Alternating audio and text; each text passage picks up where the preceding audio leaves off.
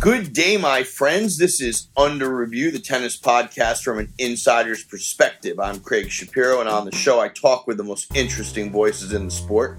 It's our 20th episode, and we've got a great show for you today. We get a lot of requests for a lot of guests, and this guy is always at the top of that list. So Joan from Fort Lauderdale, Kevin from Phoenix, and Deepak from DC.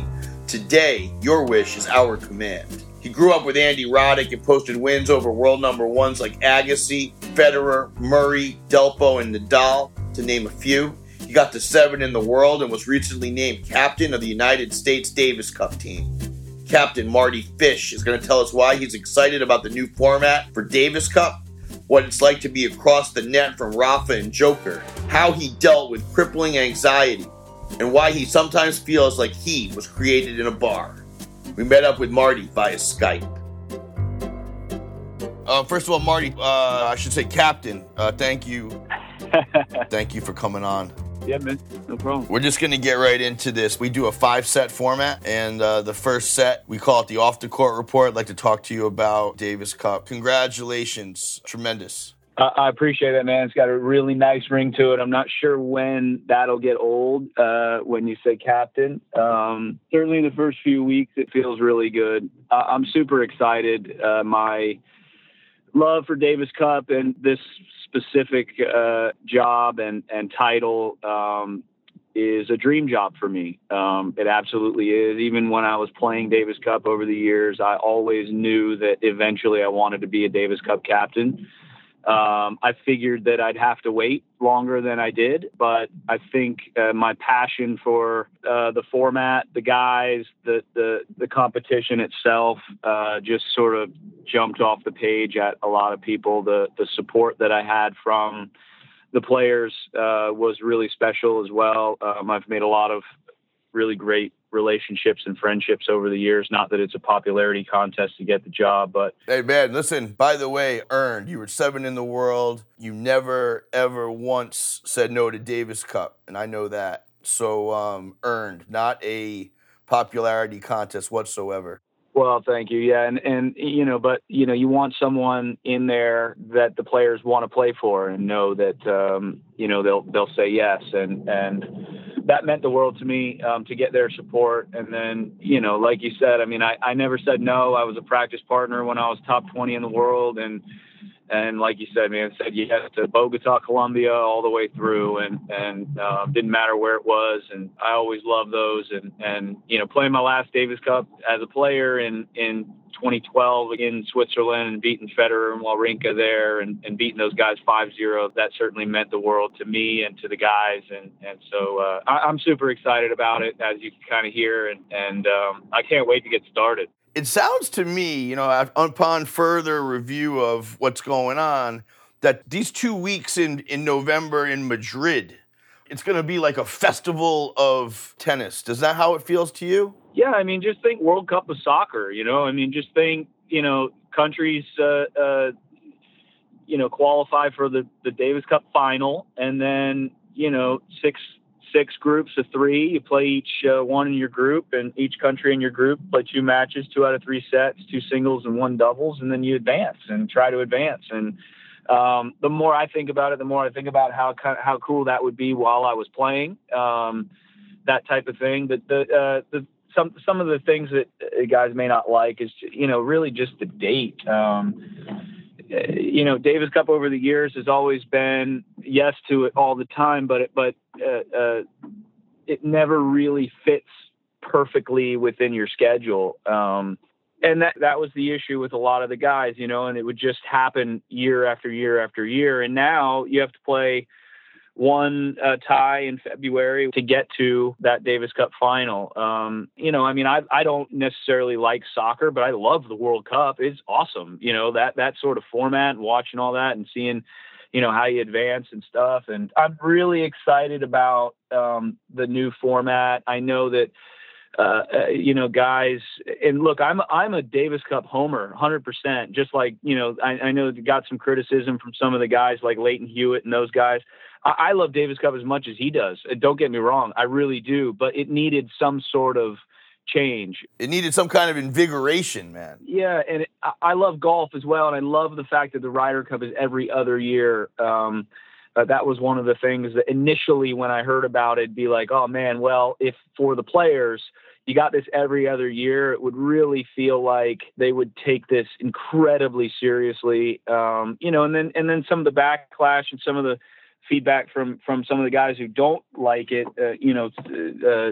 Sasha Zverev is one of the guys who has mentioned that he doesn't like it, doesn't see himself playing. I mean, I can't say no to playing for my country. I guess he can, and that's fine with me. Well, you know what? I mean, everybody might come around when they see. Yeah, give it a second. Sometimes change takes a minute. Maybe Sasha's going to want to play. Yeah, look, I know they're enjoying the Labor Cup, and that seems like there's a lot of money to be had during the Labor Cup when these guys play. And I just personally, I can't manufacture something out of thin air as much as I can for playing for my country, playing for a world sort of thing or whatever. I know they have fun. All the guys that I've talked to, especially the Americans, absolutely love it. Apparently the atmosphere is amazing and they treat the guys amazing. I mean, they basically get treated like Roger Federer gets treated every week for 1 week. And I can understand how the guys love it. And they pub it up on social media and they do a really nice job with it. Don't get me wrong. It seems like Labor Cup's an awesome event. That being said, there's no way that I could say I'd rather win the Labor Cup than the Davis Cup when I'm playing for my country, my teammates.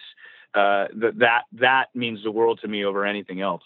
Now, Marty, by the way, you still look like you could play pro tennis. We watched you at a couple of the Invesco events. You're still a world-class player, man. I mean, what kind of exercise are you doing? How do you stay in such terrific shape? Well, I for about a year, I stopped eating. So I lost a bunch of weight and got back to kind of what looks like playing shape. However, it's not. It just, it may look a little bit thinner than I used to look after I retired. I kind of let myself go there for a little bit, but look, I don't play any tennis anymore. Right. Just, going out and playing here in LA. The only times that I play are exhibitions. Right. I was never a guy that needed to hit balls, even throughout my career, needed to hit as many balls as I did work on my body and maintain, my fitness and my health. Look, I'm sure I could go out now and, get back at it and play some, maybe high level doubles.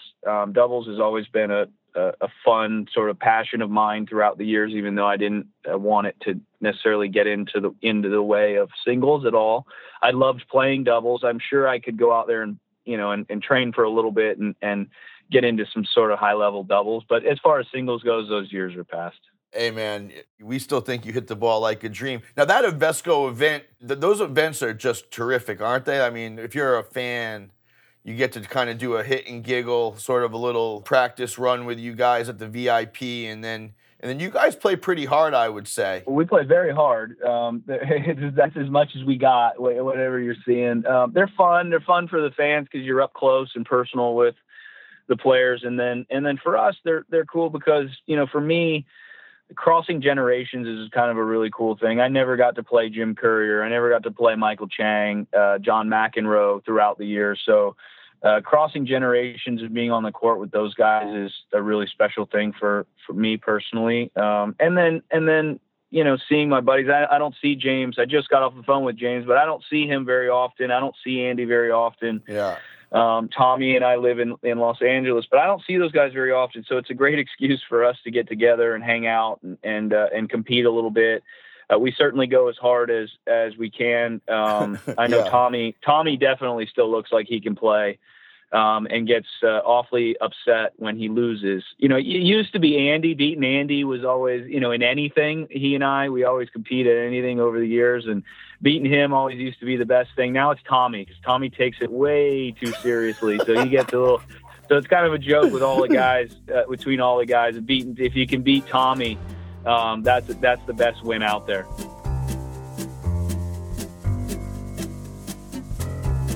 Moving into our second set, we call this the On the Court Report. You're still heavily involved in the sport with, Davis Cup, obviously, and your work at ESPN. What have your impressions been of what's going on right now? Let's start with the women. Yeah, doing commentary for ESPN, it keeps you in the loop in a lot of those things. I don't watch a ton of tennis on TV apart from now with the Davis Cup stuff, watching my buddies. I'll be very hands-on with a lot of that stuff on the men's side. On the women's side, I keep in it with the friends that play. Who are they? Well, just, watching the Americans and rooting and supporting Danielle Collins. She never won a match in a Grand Slam, and she made the semis. I would have given anything for the semis of a Grand Slam. I played a number one or a number two player in the world every time I played in the quarters of a Grand Slam. So the 4 or 5 times that I did. So I would have given anything for a semi of a Grand Slam. She made the semis without winning a match prior in a Grand Slam. So pretty amazing stuff, pretty fun stuff. Madison Keys is a sweetheart. Sloane Stevens, she used to train out here at Carson where I was, I remember when she was 14, 15 years old. What an athlete, what a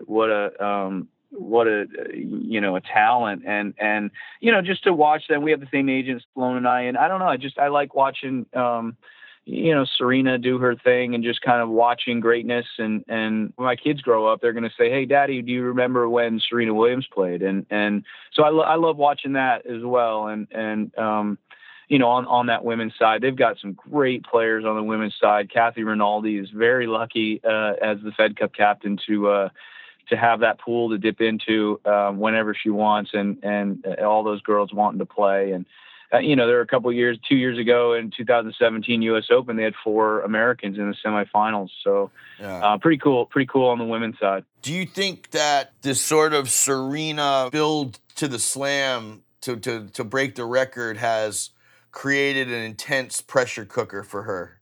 Yeah, there's no doubt about it. We saw what a wild finish to her match down under. I can't imagine being at 5-1 against, let's say Roger Federer in the quarters of a Grand Slam and, in the 5th set and thinking you're actually going to win and actually reel off 6 in a row. And you just don't see that very often from those champions. And that, they're human beings too. And no one is exempt from the pressure of expectation or the pressure of wanting to be the greatest of all time. There's no doubt in my mind Serena will get that record, and it's just a matter of when. And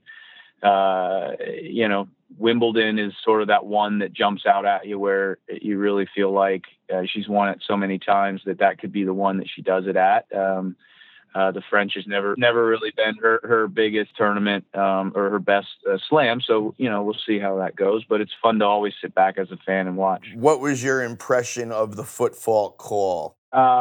I didn't see it, so I can't comment too far on it. Yeah. But, if she did and, you got to follow the rules. She's not exempt from the rules either, as we saw in the finals of U.S. Open last year. And what about the men? I know that you've played Rafa. What does that feel like? Yeah, his pace is unmatched on the forehand side for sure. His effort level and intensity level is unmatched. There are patterns and ways that you can get around him. To me, Djokovic was the toughest one to play because you really felt like out of all those guys, you really felt like there were almost no holes. With Rafa, you can sort of exploit his backhand side or maybe get him over to the forehand side, hitting forehands as opposed to inside in, inside out forehands on the other side of the court. Felt a little more comfortable. Don't get me wrong, it didn't feel comfortable, but you felt a little more comfortable than you did with him controlling the point from his backhand corner with his forehand. Novak really just sort of felt like there wasn't anywhere to go. There wasn't anywhere that you could say it's 30 all. I need a first serve here, and this is where I can get it. With Rafa and with Roger, you sort of felt like with Rafa and his backhand, his return, he didn't have the best returns in the world. He certainly returned great, but he didn't return like a Djokovic, a Murray, a Ferrer type. And Roger would sort of give you a few second serve return errors from time to time that you sort of felt like you could rely on. And that's getting really picky, obviously. Sure. But with Nadal, just his effort level, his intensity, he sort of just came at you. And in the beginning of the match, you sort of felt comfortable on the baseline. And then after the first set, you were a couple feet past the baseline. And then the third set, you were even further back. And next thing you know, you're just beat to shreds. He's just something different. Do you think there's any players that are going to make a big play in 2019 that maybe we haven't thought about too significantly?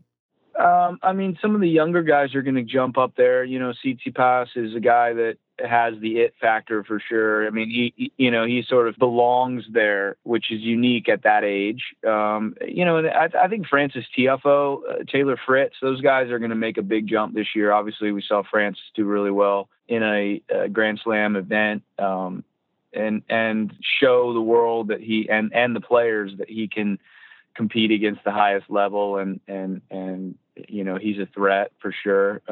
You know, his athleticism and raw athleticism, you know, if he wants to, will keep him up really high for a long time. And then, you know, as we know, it takes more than that to stay there and to get higher, and the mental side of the game comes into play. And you know, he's got all the tools for sure. Taylor Fritz has all the tools. I mean, these guys have big games, big weapons. You know, and then you look at someone like Alex Zverev, who you know, the next step for him is obviously, you know, making the semis or the finals of are obviously winning a Grand Slam. We've said for a couple of years now that he's the guy that to, you know, kind of take over once the big three or big four are out of there, or winding down, and he hasn't shown that yet. And I don't think there's any doubt that he will show that. It's been kind of interesting, and you sort of feel like he's almost the Ricky Fowler of the men's tennis, where, you know, he hasn't jumped, you know, he's won a lot of big events, but he hasn't jumped over the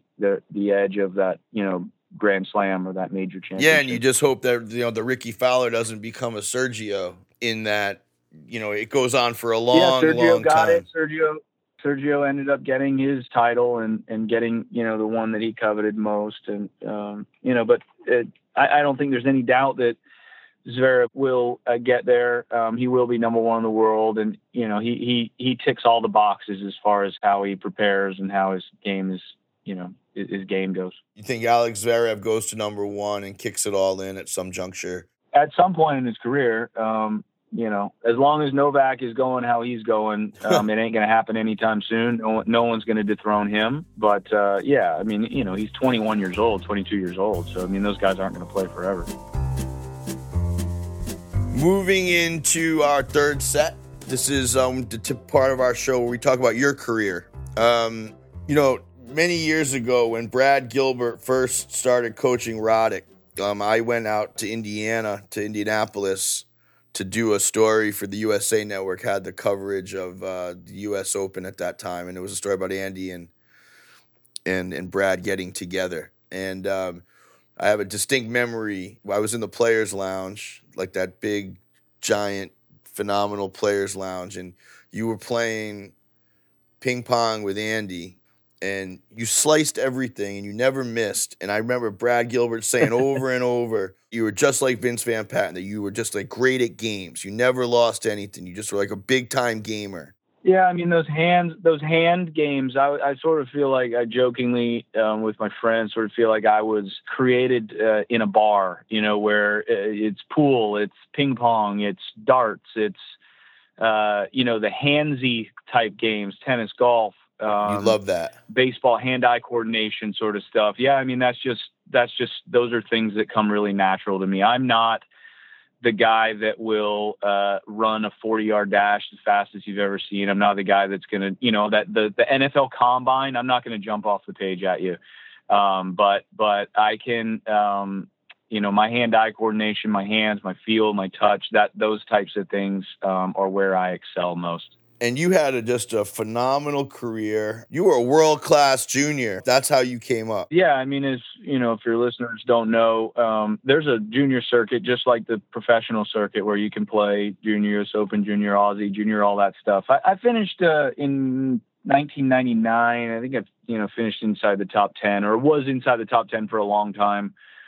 Most of that year. And I didn't excel when I was 14, but I really, you know, started excelling when I was 16, 17, 18 years old. And that's why I didn't go to college. You know, I turned pro after my junior year of high school. So I felt I was ready. My goal was to be a professional tennis player. And the only way to do that was to turn pro and start the process. And I felt like instead of going to college and taking my lumps there, which which would have been a blast, I went out on the road and hired a coach and started life at 17 and had to figure out ways to make money and win. And it took me a couple years to sort of get through those first couple hurdles of playing the futures and challengers and stuff to really get to those big events. I got wild cards in the big events, and would do basically better than I would do in some of those challengers, because I kind of felt like I was better than I really actually was. And I would really get up for matches against guys in the top 50 or something, but then wouldn't compete at that level against guys that were 150. And even though I felt like I was way better than them, I wasn't winning and I wasn't showing. And it wasn't until 2002, at the end of 2002, where I remember it was sort of a come-to moment where I just said, all right, I'm going to play these 4 challengers in the fall, and I'm going to get to a point where I'm going to get straight into the Australian Open. I'm tired of this. I'm tired of, I don't want to make friends out here anymore. These guys are all playing the same tournaments, and a lot of guys that play those challengers for a long time and can never really break through. It's not that they're bad guys. It's just I wanted out of there. And I wanted to move my career forward. And so I just said, all right, I'm going to put my head down. I'm not going to go out to dinner with these guys. I'm not going to socialize. I'm here for one thing, and that's to win these tournaments. And I ended up winning like 3 of them, 3 of the 4, and getting not only inside the top 100, but kind of inside the top 75 or inside the top 80 by the end of that year. And that started the process of 2003. I beat Carlos Moya, who was in the top 4 or 3 in the world. Former world number 1, by the way. Yeah, and he was in the top 4 or 5 in the world at the time, and I beat him back-to-back weeks in Sydney and the Australian Open in the second round. Made the third round and lost a long 5-set match to Wayne Ferreira, and that sort of jump-started, ended up making 4 finals that year and finishing in the top 20 in the world. So, before I was 21 years old. So it was really that kind of come-to moment that you don't belong here, but you have to show it. And I wasn't able to show it, and I was too comfortable in there and in some of those events. And you're having too much fun, and then you just put your head down. Yeah, and you just start working. You say, "All right, that's enough of this," and I was lucky enough to do it. Just to backtrack for 1 second, what is your greatest junior win? What is the best thing you ever did in junior tennis? Oh man, I won I won a couple of the grass court events. Grass was always my best surface, or my most successful surface. You didn't beat Thomas Burditch and make him cry, or? I don't know. I'm just curious. Nothing like that. I can remember, to be honest. No. I mean, I played with a lot of those guys, Nalbandian and Coria. If you remember Guillermo Coria. Of course, man. Guillermo Coria. Those guys were guys that I played with in juniors. And, it's ironic that the guys that were, kind of 1, 2, and 3 in my year in juniors never made it in the pros. Guy Christian Pless he was from Denmark, finished number 1 in the world that year, 99. He tried to play pro and just never could get above 200. And Eric Prodon, this French guy, with just, Julien Jean-Pierre, these French guys that were just so good. And, you almost looked up to him, and then you flew right by him. Julien Jean-Pierre, I think he came up at Saddlebrook. Yeah. He never made it, huh? No, I mean, and these guys were always so talented. So no, I don't remember, Tommy Robredo was another guy I lost to a couple times on clay, kind of junior French Open and stuff.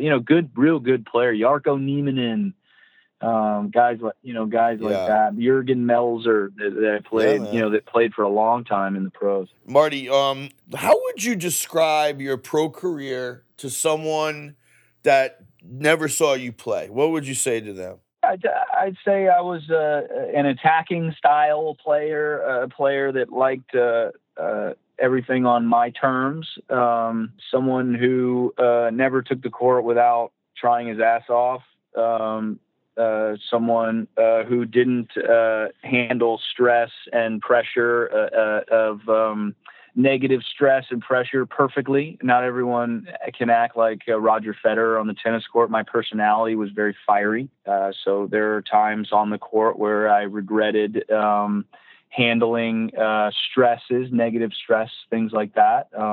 but someone that loved playing for his country, someone loved competing, that's for sure. And Marty, I'd say that you were a week in, week out, mega dangerous player that players had to beat. You very rarely beat yourself. Would you think that'd be fair to say? No, I'm not sure about that. I mean, look, there were certainly times mentally where I could beat myself, mentally, not physically. I really prided myself on fitness at the end of my career to where I felt like whether I was or not, I felt like I was the fittest athlete in the world. I felt like I could run forever. I felt like anything that I was doing on or off the court was as much dedication and professionalism as anyone was doing. So yeah, I mean, I mentally, I certainly lost matches. There's no way around that. But I think everyone does. But physically, I won a ton of matches physically. And that really changed my life. You know, you have a vigorous Twitter feed. You're active on Twitter. You have over 100,000 followers. You know, when we were researching, getting ready for this, I read that you said, that you are willing to talk about mental health with anyone, one of your tweets. And, we want to learn about what happened to you. How did the issues begin and what happened? Yeah, mental health was something that I didn't know much about at all prior to 2012. No one in my family or close friendships that I knew suffered from mental health. I wrote a really cool piece on the Players Tribune that we'll get really in depth of it if people want to go and just Google Players Tribune and my name. But basically what I felt happened was there was a change in expectation from 2009 to 2010 where I lost a bunch of weight. I went on a diet. I finally said, all right, I'm tired of not being in peak physical shape. I want to turn over every stone. I want to be one of the fittest players and athletes in the world, not just in tennis. And so I set out to do that, man. And did I ever set out to do it? I basically changed my lifestyle.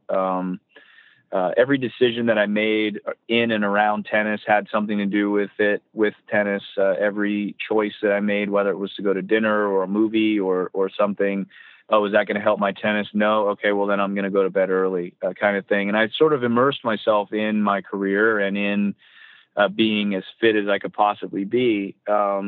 And with that comes a lot of stress and expectation. And my expectations changed. My career changed to the point to where I always had some nice results here and there before 2010, but never consistently. And once I lost a bunch of weight and got into incredible shape, my career changed and my results changed and my expectations changed to a point to where if I made the fourth round of a Grand Slam or the quarterfinals of a Grand Slam, it almost wasn't good enough for me, which was crazy, which would have been crazy in years past. Would have been an amazing result for me.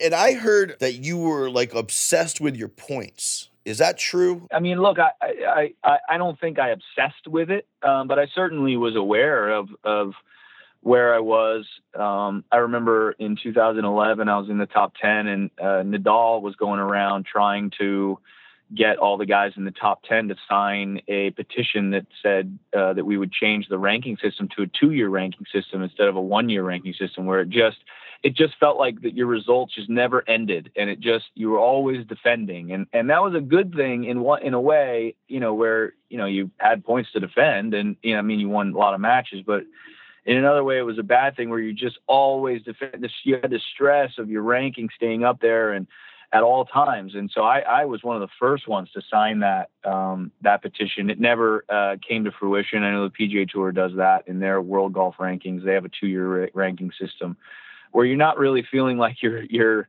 worried about defending every single week. And with that defending comes a lot of consistency. So I played in 2010, 2011, and I didn't lose very many matches to guys that were outside the top 20 in the world. And that came a lot of consistency and then that comes with that is my ranking and expectations and pressure and all of that. And my composition and my mental state. It just, it wasn't anything that I did wrong. It just, it's a chemical imbalance, and there's a thing called serotonin in your brain, and everyone has it, and mine emptied, and I had no serotonin left in my brain, and to the point to where I couldn't, the stress and alcohol, caffeine, stuff like that would really sort of trigger these anxiety thoughts and panic thoughts.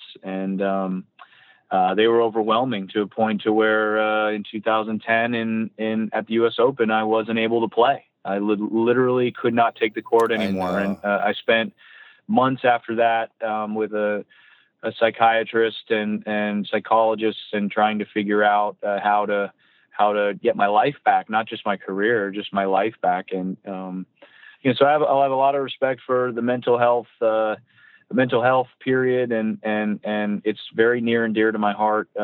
Understanding that side of it, understanding not to judge why people do certain things, because you never know what everyone's dealing with something. Everyone's got issues, and it doesn't matter who you are. It doesn't matter how much money you have or how famous you are. Or vice versa. Everyone's dealing with something in their own world. And so I try not to judge anymore, or judge nearly as much as I used to. And why does that guy do that? Or why does that person do that? And there's always a reason. And mental health is something that isn't like an injury where you can see a guy limping because he hurt his ankle. You can't tell. And that's why it's such a lonely existence. So, I mean, obviously you've come through, and have you come through with, is it a medication thing? Did you see a psychologist? Like how does that work? How did you pull through it? Yeah, therapy, medication, meditation, all the above. Everyone deals with it a different way. And no way is right or wrong. I was a firm believer in the medication getting me to a point to where I was able to get out of my house. And I was in a really bad place, a really deep, bad place. And if I didn't have the support system that I have, there's no telling where I would be or if I would still be here, because I truly believe that the support system that I had pushed me through. My wife, my family, my trainer, my coaches, my agent, people like that really deep down understood and knew what I was going through. If they weren't around, there's no telling where I'd be right now. But listen, man, first of all, you're breaking it down for us. We love it. And Marty, what was the greatest week or the greatest tournament you ever had, would you say? The Olympics stick out. The Davis Cup matches stick out. Who'd you beat in the Olympics? Well, the Olympics were something that I went into with almost zero expectation. I actually had a back injury going in, and I had pulled out of a match against Agassi in Cincinnati the week before. So I really didn't have, I'd lost a ton of ranking points, and my ranking went from, inside the top 20 to probably 45 in the world before, or, right when the Olympics started. So, getting all the way to 2-1 and a break in the fourth up in the gold medal match was something that was far out of my dreams starting the tournament. And ironically, I never went back to the Olympics. And the reason was because I had some of my greatest memories at the Olympics in and around tennis, and some of my worst memories on the court within that tournament. And I never went back. I never, I could have played in 08, 12, not 16. But so you played 2004. That was in Athens. Played in Athens. I could have gone to Beijing. I could have gone to London, and I didn't do it. And I felt like I had, that you play the Olympics for a medal. You play for that. Those memories, and I got a medal. And I just didn't think that. A gold medal was in I didn't want those. I took it so hard. It was so hard to come down from that. I had the gold medal in my hand. It was something that I felt was, that I had it, and I lost it. And I honestly believe, it's funny, my friends that don't know anything about tennis, where's your Olympic medal? And I say, oh, it's in my safe. I haven't seen it in years. And let me see it. This is so cool. And, I kind of like, yes, it is cool in a way, but I sort of feel like I lost, to win the silver. You don't win the silver. You win the gold and you win the bronze, and you lose the gold to get the silver. So yeah, it's never really been something that I've showed off. For our listeners, Marty is referring to the final of the Olympics. He was up 2-1 in a break to Nicolas Massu. And, my next question was going to ask you your toughest loss, but I think I found the answer there. Yeah, that was probably the toughest loss of my career. The other one that jumps off the page is Ferrer in Davis Cup in Austin, Texas in 2011. I cried for hours after that match, and I was a grown man, and just losing that one. I was the number one American, so I played with Andy and the Bryans on our team, and it was, we had a powerhouse team, and that was the quarters in Austin where Andy lived, and it was just packed house, and I lost both singles matches, and I shouldn't have lost any of them, and I lost in 5 sets to Feliciano Lopez when I was up a break in the 5th, and that one hurt, but didn't hurt as much as losing to David Ferrer, who's obviously no slouch to lose to, but that one and the Nicolas Massu match were the two matches that jump off the page. Marty, you had an incredible tennis career and a great life in tennis, and now you are the captain. I mean, that's as good as it gets, and it's tremendous. Let's move into our 4th set. We call this the 10-ball scramble. We do not do a deep dive. I say something and you just say the first thing that comes into your mind, okay? All right. On-court coaching. No, I'm a hard no on that. Tennis is a gladiator type sport where the only major sport when you leave the locker room, you're all by yourself. And if you have on-court coaching, you lose that aspect of it. So no, hard no. The shenanigans that go on in the players' box, the sort of the off-court coaching. What's your feeling about that? I don't care. I mean, if some joker wants to say something during a match to my opponent, it doesn't bother me at all. Your favorite sport outside of tennis?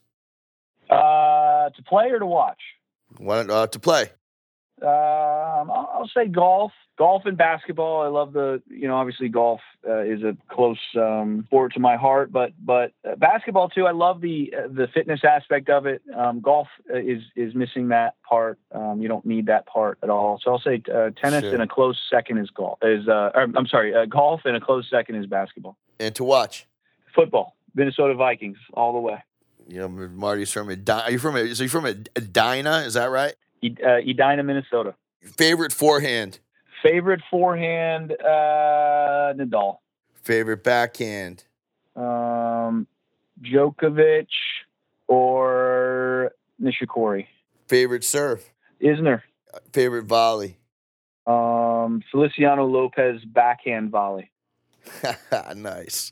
Listen, I know you are an avid sports fan, so I'm going to bust through these predictions, and then we're going to move into our next set. Who do you think the NBA champs will be? The Warriors. Who's going to win the Super Bowl? Unfortunately, I think the Patriots are going to win. Who's going to win the Masters? Rory McIlroy is going to win the Masters.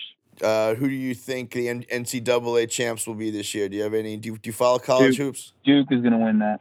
They're too deep. Yeah, Duke looks rough. And let's just get a long prediction on next year's World Series. If the Minnesota Twins don't win it, which would be pretty tough, the Dodgers have had it rough the past 2 years, so why don't we say the Dodgers?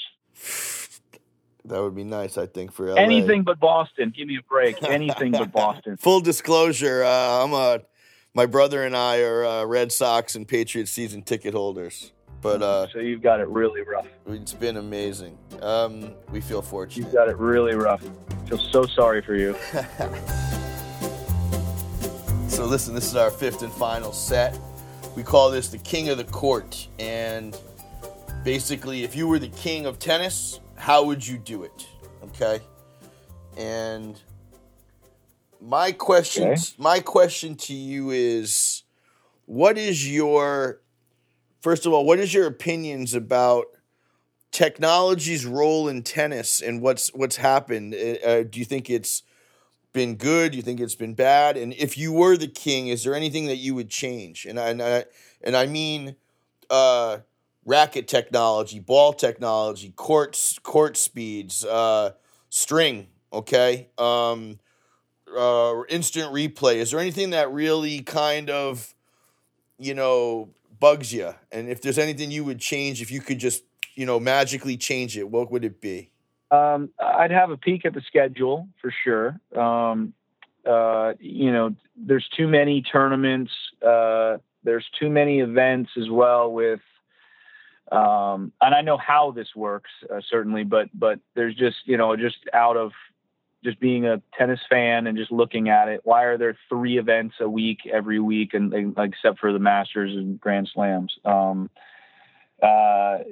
No other tour really does that in another sport. So dispersing prize money a little bit better. Why do we need $75,000 to lose in the first round of the Australian Open when you win $75,000 to win the tournament in Delray Beach? So pensions and a lot of that can go back into other tournaments in prize money or pension plans, things like that. A ball situation, the balls get more consistent with the tennis balls. Have one tennis ball throughout the entire ATP tour instead of having a different ball every other week. Can you explain that when you're a world-class player, the quality of the ball is an important thing? And it's not necessarily the quality of the ball. They're all finely made. It's just there's different felts on them. Some are fluffier than others. Some are heavier than others. Some are lighter than others. So getting consistent in that regard. I mean, I can't tell you how bad you can mess up your arm or your shoulder when you go from a lighter ball to a heavier ball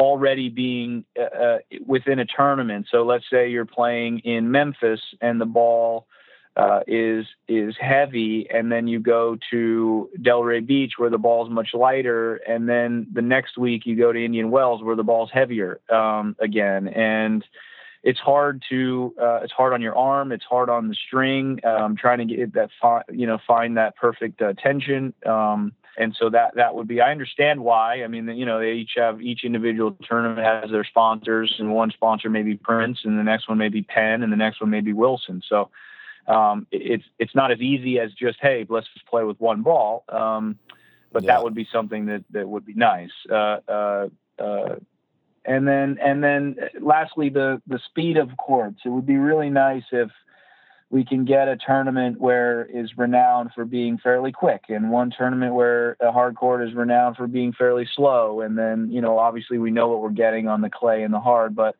the hard court's getting a little less consistent on the speed. So where, Feliciano Lopez or even myself, I love playing on faster surfaces. That's why I did well in Cincinnati every year, or Atlanta. Those were faster surfaces, hotter, faster surfaces. So, having a Grand Slam where it would be a fast surface to where someone like me really had an opportunity, or someone like, that played a faster faster game, really had the ability to win the tournament because of the court. Well, it sure seems like something should be done. A lot of the tennis it seems like the technology, at least in my opinion, has sort of homogenized the look and feel a little too much. Yeah, certainly. Yeah. I mean, look, there was a few years there where every court was so gritty. It's very easy to make them slow or fast. You put more sand underneath the paint to make it more gritty, which the ball grabs and slows down, and less sand to make it less gritty, where the ball doesn't have as much to grab onto and sort of jumps through the court more, or skids through or slides through the court more. So it's very easy to do. It's just a matter of doing it. My man, thank you so much for breaking so much of this down for us. Just final congratulations on being named captain of Davis Cup. We had a ball talking with you today. I appreciate you having me, man. It's fun. I always love these things. Anytime. My man, you are released. Have a great rest of your week, okay? Okay, pal. Take care. Thank you. Huge thank you to Marty Fish. We recorded that episode last week. The Patriots did in fact beat the Rams. So far he's batting 1,000 on his sports predictions. We at Under Review do not encourage gambling, but if you happen to be at a sports book, his other predictions were Rory McIlroy, the Duke Blue Devils, the Warriors, and the Dodgers. Please Venmo us whatever percentage of winnings you deem appropriate. Our Solimco sweepstakes is in full effect. Please go to our Twitter and Instagram to enter. I want to thank everyone for listening and for spreading the word. And please, if you haven't already, take a moment to subscribe, rate, and review us. We can be found on iTunes, Spotify, and everywhere else you get your podcasts. If you have any comments, questions, or concerns, or if there's anyone you'd like to hear from, our lines are open 24/7. Our email is info@underreviewtennis.com. @UR with CS is our Twitter handle. Under Review Tennis is our Instagram and Facebook. Our producer is Scott Tuft, and our music is by Brian Senti. Jason Binnick did our mix. We'll be back before you know it with more of the most interesting voices in the sport. Until then, I am Craig Shapiro, and you are released.